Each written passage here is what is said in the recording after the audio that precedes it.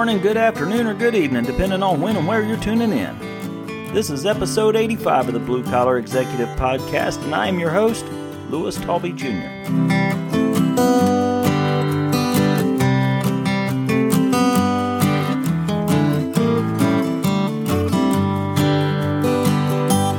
Well, it's already mid-January, and we just got our first ground covering snow. Every time I see a snow-covered ground, I'm reminded of something that happened to me years ago. Or better stated, something that I caused to happen. Let me tell you about it. Let's go.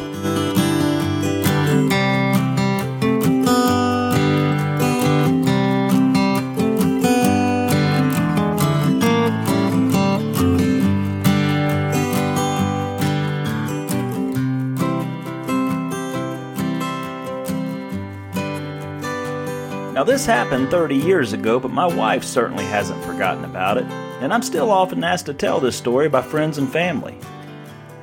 Now first, let me set the scene for you. This is back when we first moved to Indianapolis.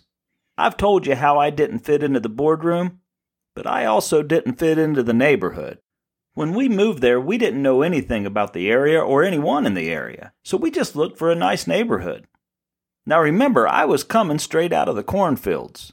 I had never lived in a subdivision and certainly didn't know anything about an HOA.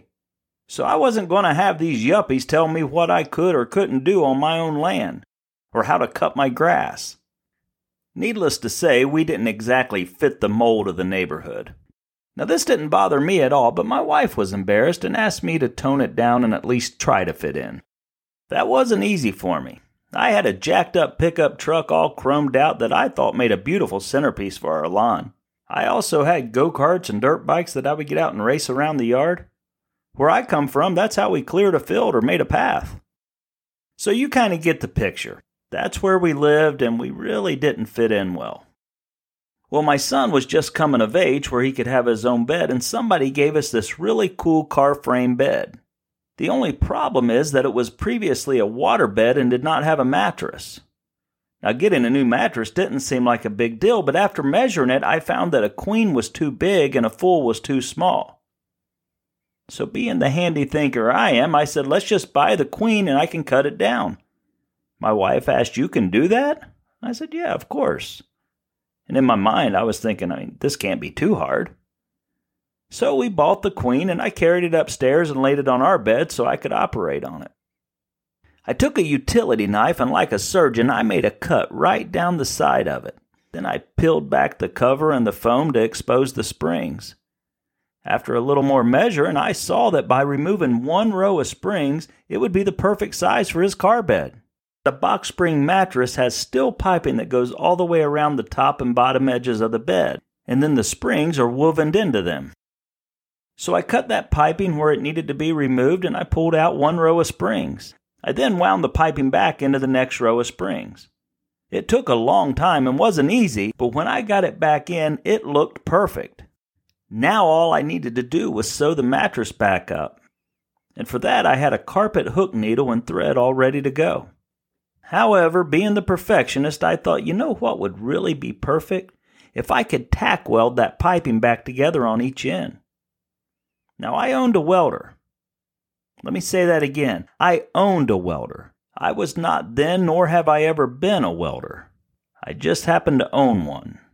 So I went down to the garage and I put the welding helmet on my head, and with the welder in one hand and the fire extinguisher in the other, because safety first, I started back up the steps.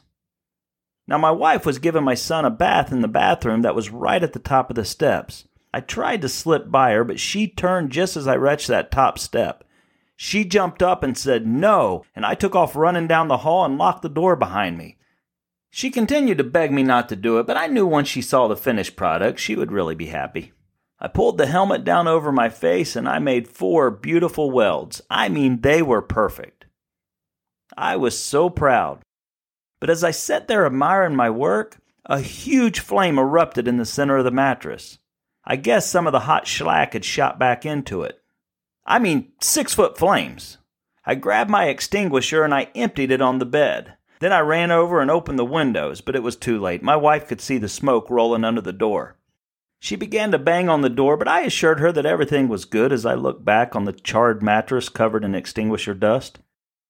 As I stood there in disbelief, gasping for breath, whoosh, it erupted again. Now my extinguisher was empty, so I had to get this thing out of the house. So I yelled, "Go open the front door," which was right at the bottom of the steps. I grabbed this burning mattress and ran straight down the stairs, out the front door, and threw it in the middle of the front lawn. The ground was snow-covered, so I started kicking snow on it, trying to put the fire out. But the flames continued to get higher. Oh, and I forgot to mention that I was wearing nothing but my tighty-whities and a welding helmet. The neighbors were coming out of their houses, but they weren't offering any help. They just stood there watching me in disbelief. Yuppies. Again, where I come from, if you have a fire, the neighbors come running to help. Seeing that I was just being a form of entertainment for them, I grabbed the mattress, still fully inflamed, and I drug it all the way to the backyard. I grabbed a garbage can and started piling snow on it. Once I had it completely buried, I headed back into the house. My wife was sitting in a rocking chair, just rocking back and forth and murmuring to herself.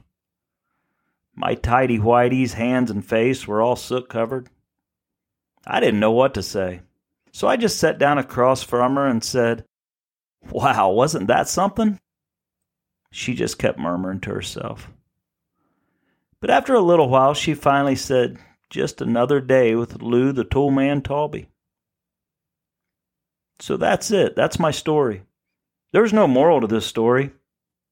Other than maybe this is only one of thousands of adventures my wife could tell you about. But she stuck with me for 34 years. So I guess the moral is, if the women don't find you handsome, they might as well find you handy. Oh, and by the way, we got another mattress and I cut that one down. Just didn't weld it this time, but it worked perfectly for my son. And with that, we'll conclude another episode of the Blue Collar Executive Podcast. I hope you found some value in it, or at least found it entertaining. Never forget to take time out to laugh, even if it's at yourself. And thank you so much for listening.